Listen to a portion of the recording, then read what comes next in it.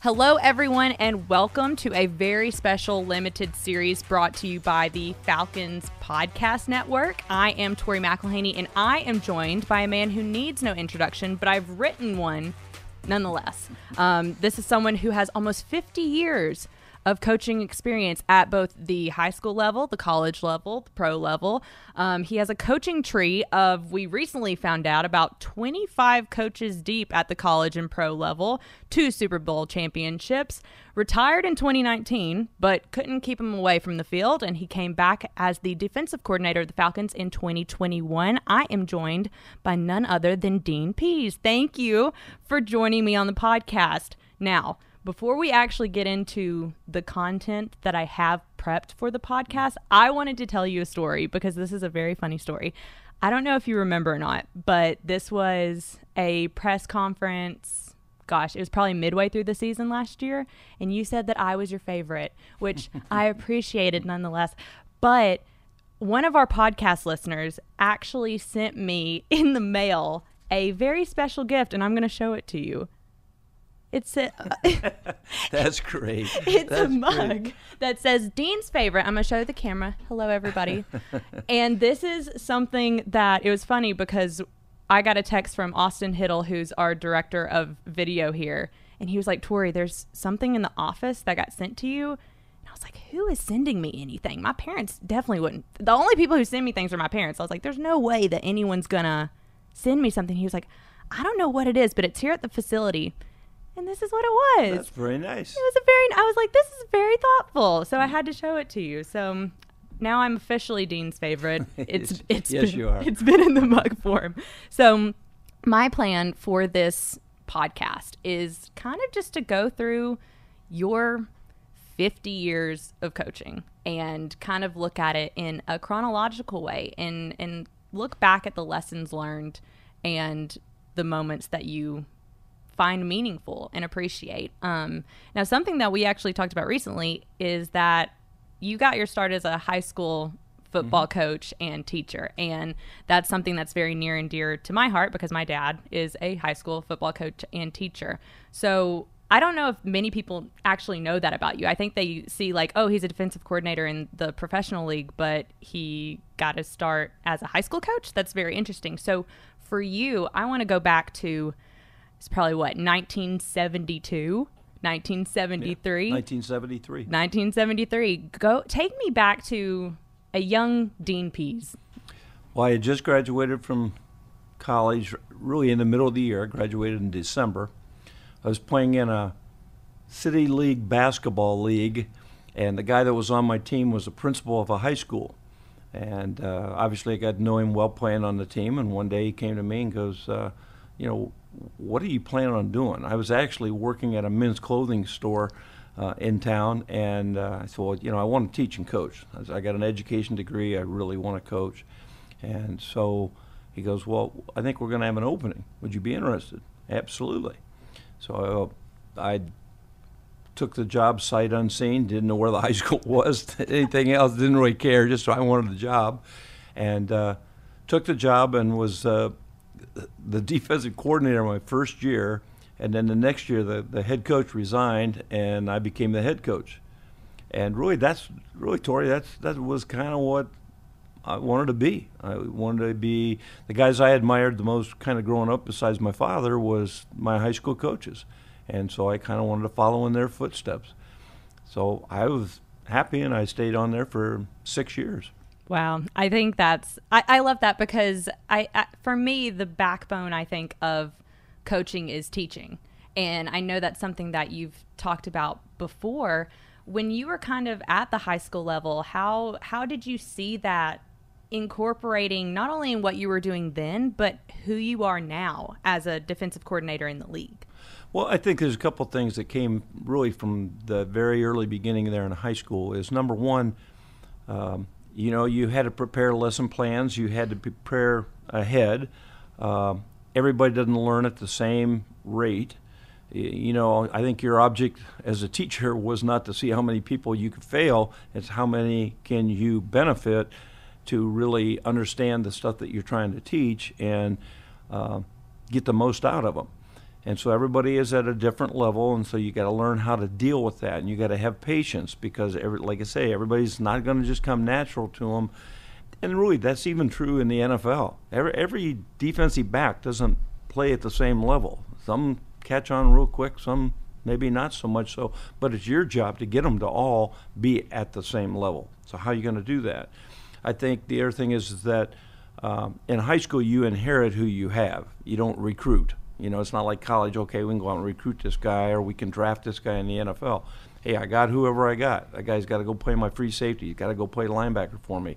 I got to figure out how the parts fit. What can this guy do best? How can we fit him into this?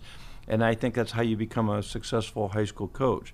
You deal with so many personalities. You deal with parents.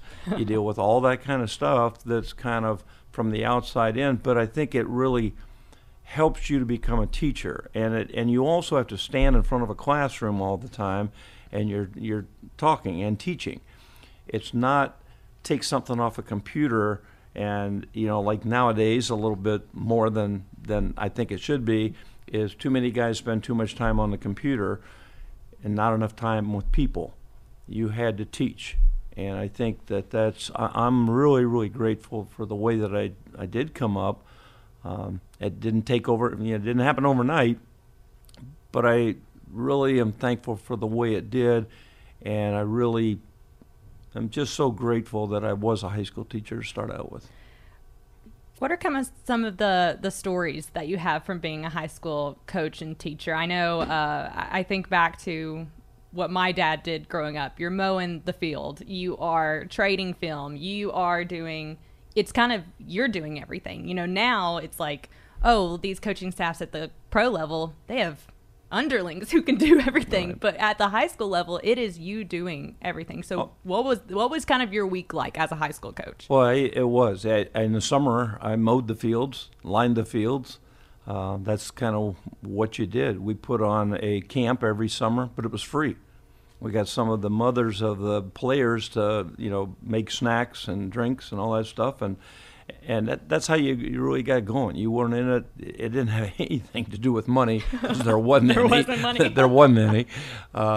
So it was very, very. When you look back on it, it's just so rewarding. I think sometimes it's sometimes when you're a kid, you don't know how good your childhood is until you become an adult. Totally. Well, I think it was the same way in coaching. I don't know how much fun and how much I actually enjoyed being a high school coach until I became a coach later on, and how much I appreciated what I had to do and what other coaches have to do. That's why I admire high school coaches. We need more of them.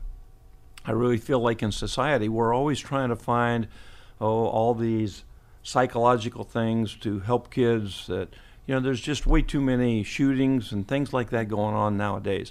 How about if all the kids in the high school, or 80% of them, were involved in an extracurricular activity after school? And it doesn't have to be football. It could be any sport. It could be music. It could be plays. It could be any of that stuff.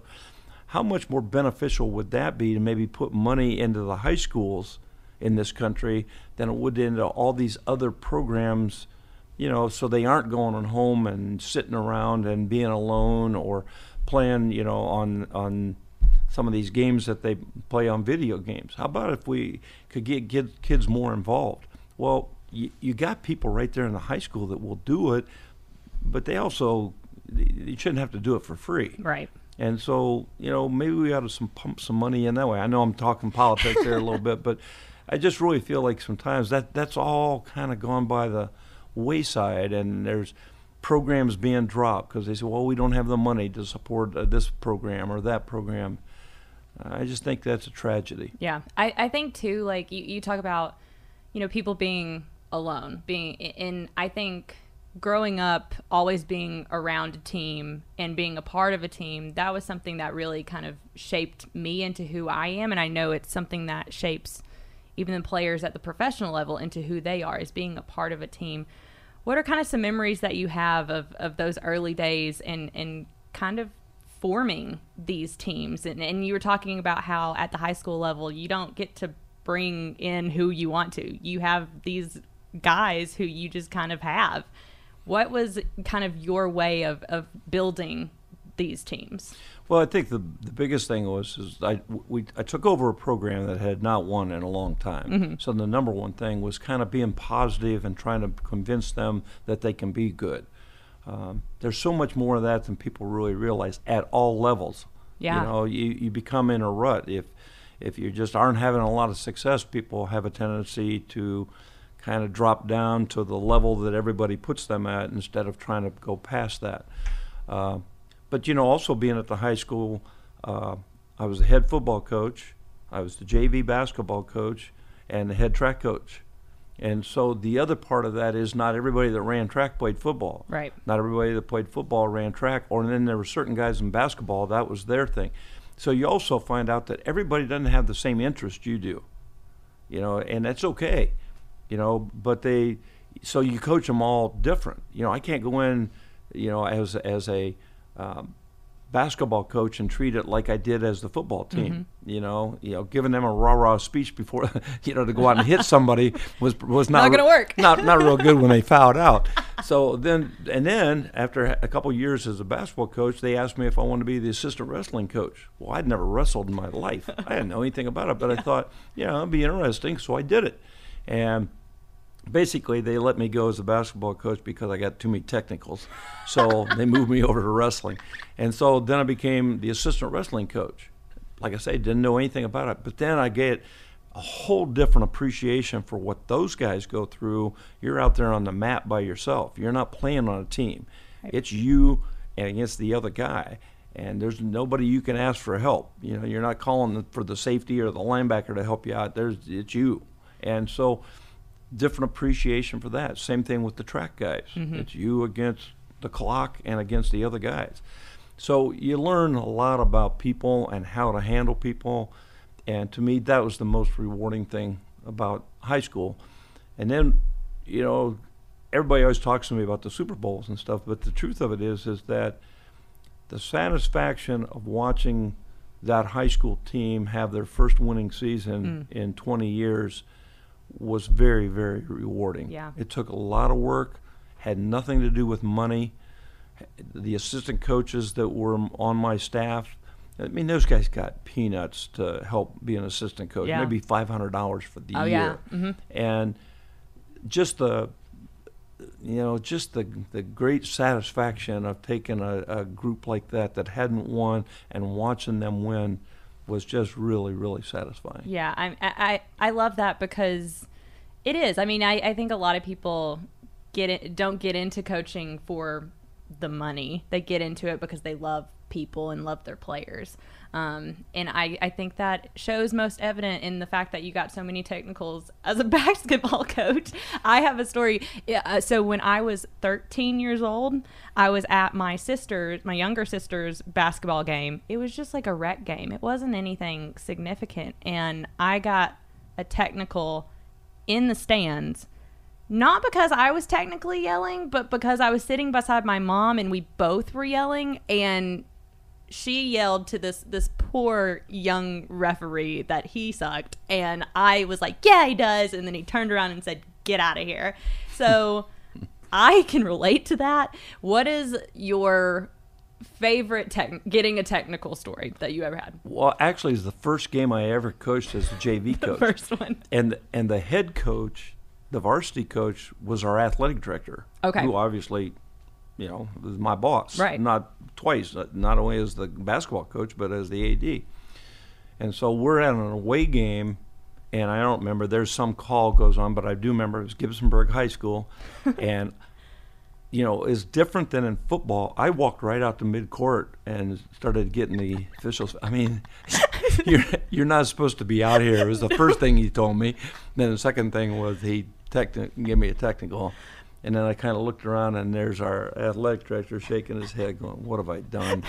And so that was, I do remember my very first technical as a coach. Yeah, you never forget. I love that. It was funny, too, because, yeah, the coaching basketball and coaching football, it's a very different beast. And I liked what you were talking about in terms of, like, having to choose and understand how not only like each team works, but coaching and teaching each individual person.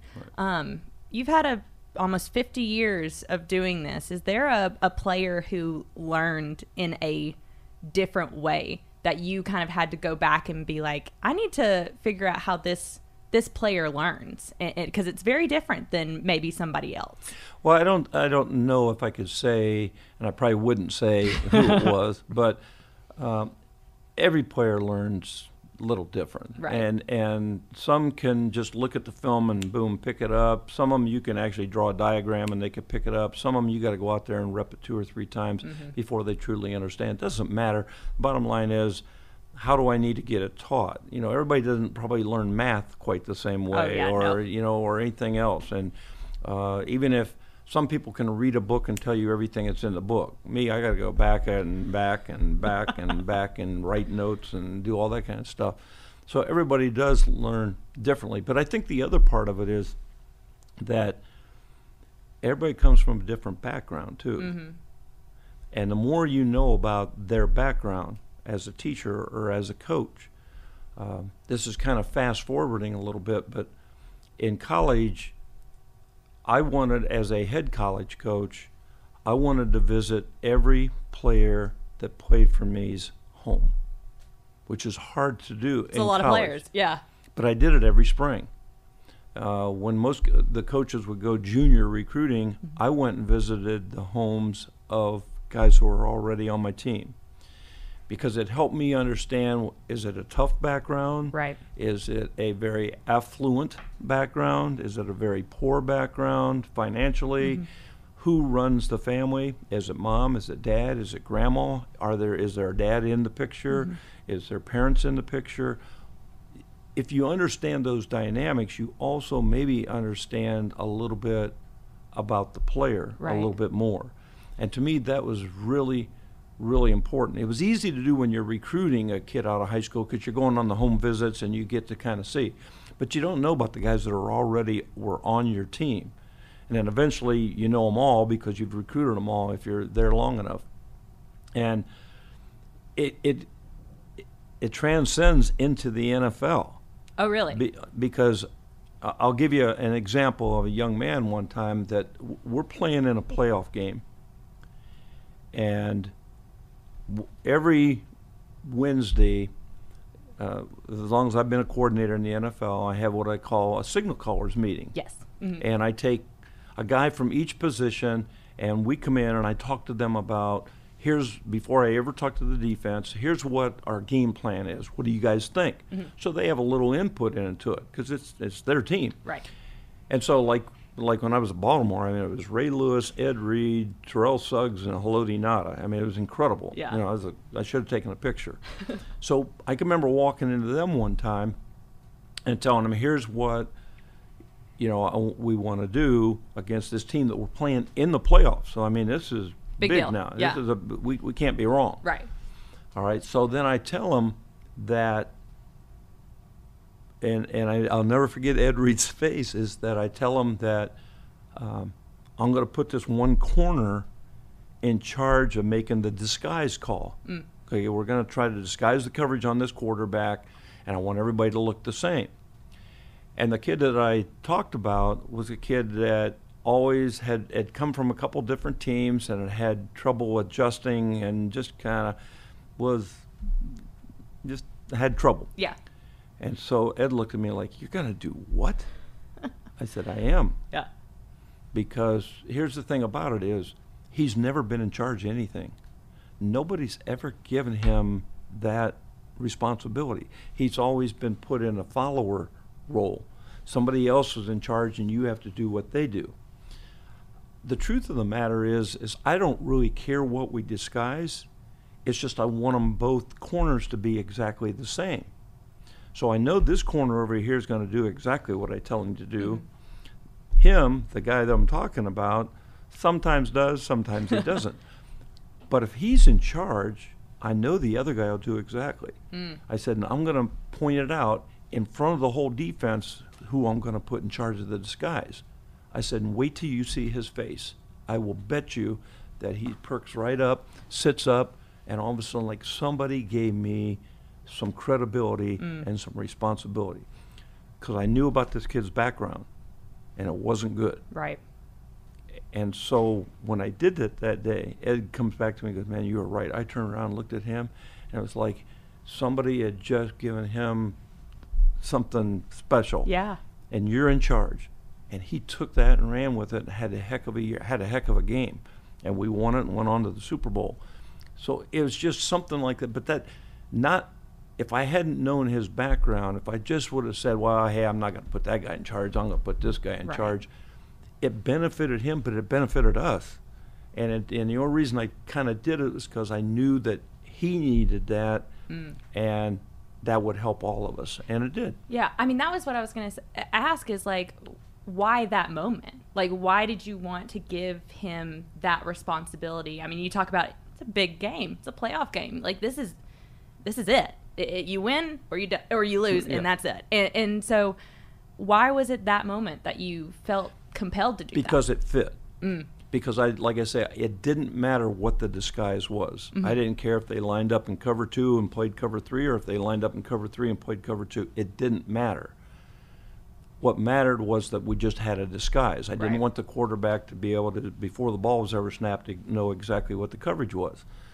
So it didn't matter how we disguised it. It just mattered that we did. So it was a perfect timing to put him in charge of it, because it didn't really, there wasn't anything schematically, he couldn't screw it up. Right. He couldn't. Yeah. So whatever he chose to do was going to be right. And it was just, so the timing of it was, it happened. I just thought about it at the time, and I thought, okay, I got to put somebody in charge of this. And I thought, it's the perfect time to put him in charge of it. I love that, because I think that going back to what you're talking about is like knowing the background of a player and kind of knowing how much they can handle versus what they can't handle. I think you even talked about it, even taking over this Falcons defense last year, and you made the comment, like, I'm not trying to fit the players to the scheme. A good coach, a good coordinator fits the scheme to the players. And how much, like, when you're looking at, like, background and thinking about who you have available, how much do you cognizantly think about that, and how much you as a coordinator are changing to fit the person that you have? Oh, all the time. Yeah. I would hope that all coaches would do that. It's the easiest analogy. It was, okay, if you have an option quarterback that you recruited out of high school to go in, are you going to make him a drop-back quarterback in college? No. No. There was a reason why he had success in high school, because he was an option quarterback and can run. Okay, so you're going to adapt your offense, I would hope. You probably, most times you're recruiting guys to what you want to do. If you're a drop-back college team, you're going to recruit a drop-back guy. Right. The thing that hit me was in the NFL especially, you only have 45 guys dressed on game day. Right. Maybe 22 guys on defense. So, if a guy goes down, okay, let's say that we want to play man coverage, and we got maybe 2 corners. Hey, if you're blessed, you have 2 corners that can play man coverage. But what if one of them gets hurt or rolls an ankle or does something like that, and the next guy up isn't a good man coverage team or guy? So are you going to say then, well, my guys, you're going to play man coverage no matter what? You're going to get killed. So the year we won the Super Bowl in Baltimore in 2012, if I'm not mistaken, we started 7 different corners that year because of injuries and things. Well, we changed the game plan every week. Sometimes we played a lot of cover 2. Sometimes we played a lot of cover 3. Sometimes we played a lot of cover man. And so, I mean, we brought a kid in one day on a Tuesday, and was playing on. He was going to have to start on Sunday against the team that just cut him. Oh, goodness. Now, gracious. do you think they might know a little something about him? Just a little Well, bit. there's no way am I going to put him in harm. It's not fair to put him in harm's way and say, bye, guys, this is what you're going to have to do. What does this guy, when we watch the film on him from the other team, what does he do best? Well, that's what we're going to end up having to do. I got to kind of configure it and do some things. And to me, that's what you do as a coach. It's not fair to a player. If he's not a good blitzer, why would you be blitzing him? If he's not a good pass rusher, why would you be putting him in a situation and then everybody's screaming at him like, why can't this guy do it? Well, you're putting him in an unfair advantage. There's some things they just got to do because it's part of the defense. Right. But for the most part, you're trying your best to put guys in position so they can have success, because that's how you're going to have success. Mm-hmm. Kind of going back to what you were saying about going into players' homes and getting to know them. You, after coaching at the high school level for 6 years, you made the jump to college, and you made many stops there. Miami, Ohio, Toledo, Michigan State. I could go on. But for you, and then, of course, the head coaching job at Kent State, what were you like as a recruiter? I know recruiting now is very different, and it's almost like its own machine now. Yeah. But at the time, it's probably 80s, 90s. Mm-hmm. What was recruiting like at that time? I liked it. You did? I did enjoy it. I didn't like to travel necessarily all the time, but I actually liked going in and visiting with parents, because I was a parent, and I wanted to make them feel like I'm going to treat their son like I would treat my son. Mm-hmm. You know, I'm going to take care of him. I'm going to do everything I can to make sure he graduates from college. That's going to be the number one thing. I know he's going to play football, and football is going to help pay the bill, but his chances of playing in the NFL, you know, are slim. And so I know that, and a lot of guys that I recruited, they were the first person in their family to go to college. Mm-hmm. And so mom's looking at them going, I want this guy to get an education. And so therefore, as a father, I wanted to project that image that I'm going to take care of your son. He's not going to be just a football player in my eyes. He's going to be a young man, and I'm going to take care of him. And I wanted to portray that. But I did enjoy it. And I didn't. Now you have to be a negotiator. Oh, yeah, 100%. And so the difference then was, though, that I sold the school, not me or even the football program. Mm-hmm. Because coaches can change. Yeah. Okay, your son goes to Michigan State. If you come to Michigan State, you're coming to Michigan State because it's got a good academic program that you're interested in. It's got a good football program and good people that are going to treat you right. Because 2 years from now, I'm working for Nick Saban. He was mentioned for every head coaching job there was in the country. Yeah. So everybody was always using recruiting against us, saying, well, you're going to go play for Saban. He's not even going to be there next year. I go, yeah, he might not be. I didn't try to take the other approach like, oh, no, he's going to be. I don't know. He might not be. Then I'd look like a liar. I said, yeah, he might not be. But if you're choosing Michigan State because of Nick Saban, you're choosing Michigan State for the wrong reason. You should be choosing Michigan State because of the academics that you can get, the school, the people, the overall atmosphere of Michigan State. If you're not, then yeah, you shouldn't come to us. I don't know if I'll be there next year. Who knows? This is a coaching profession. People move. Mm-hmm. Don't pick a school because of a person. Pick it because of the school. I don't think that's the case anymore. It's changed a lot that way. It's pretty crazy. So recruiting was different. Yeah. You know, and I'll go back even to, like in college, even at Kent State, you know, my wife, every Thursday night, we had 10 players over to our house off the team. Mm. We spread it out over the course of, 10 games. And so, but we had, 85 to 90 guys on the team.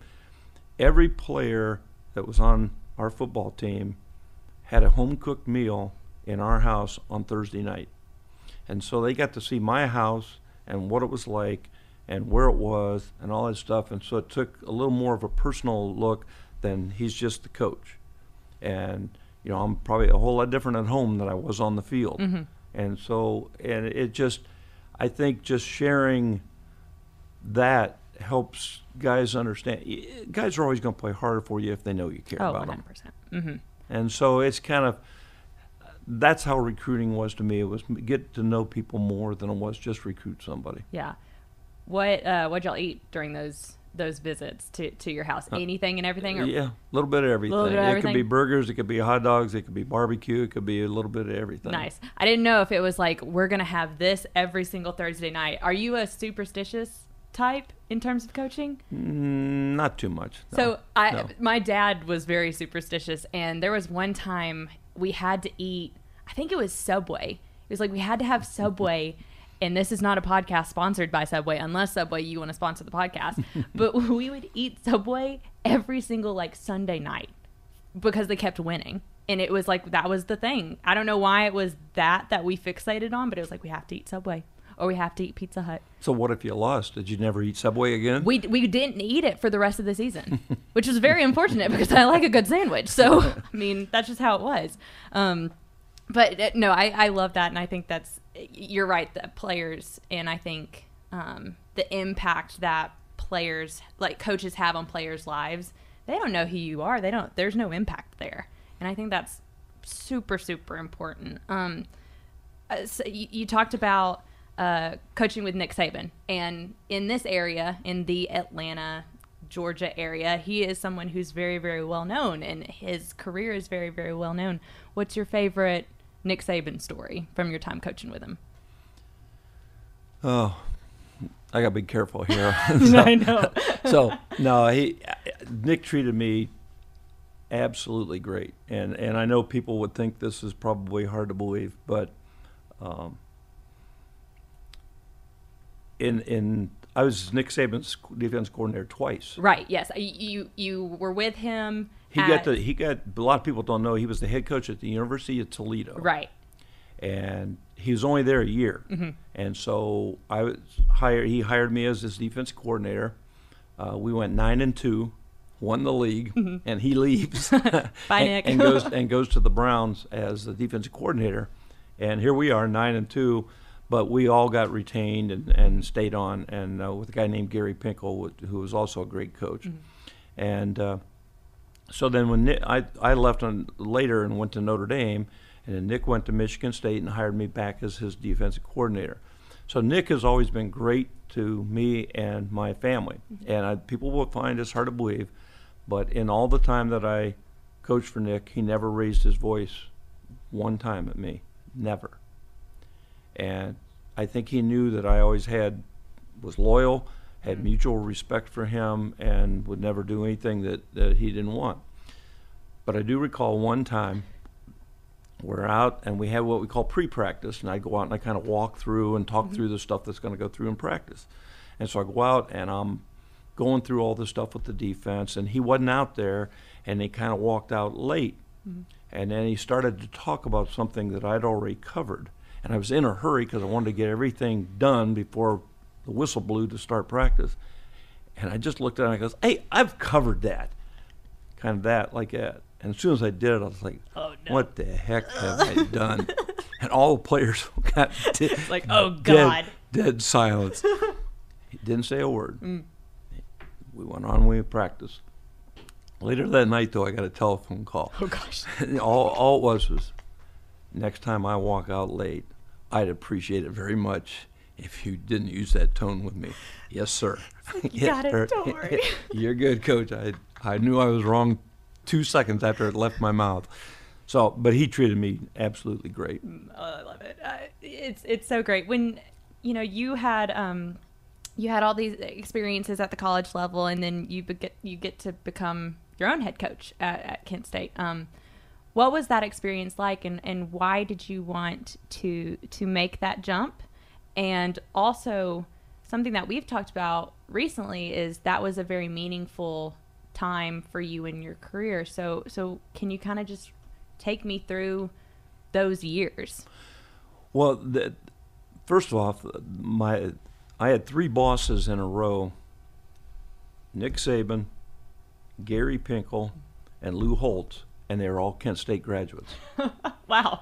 Yeah, I know. So, and I grew up in the Mid-American Conference. Mm-hmm. Went to school at Bowling Green. I was defense coordinator at Miami of Ohio, defense coordinator at Toledo. So I knew the league really well and loved the league. It's very competitive. It's not high profile and all that, but right. It's very good football, and just I really love the league.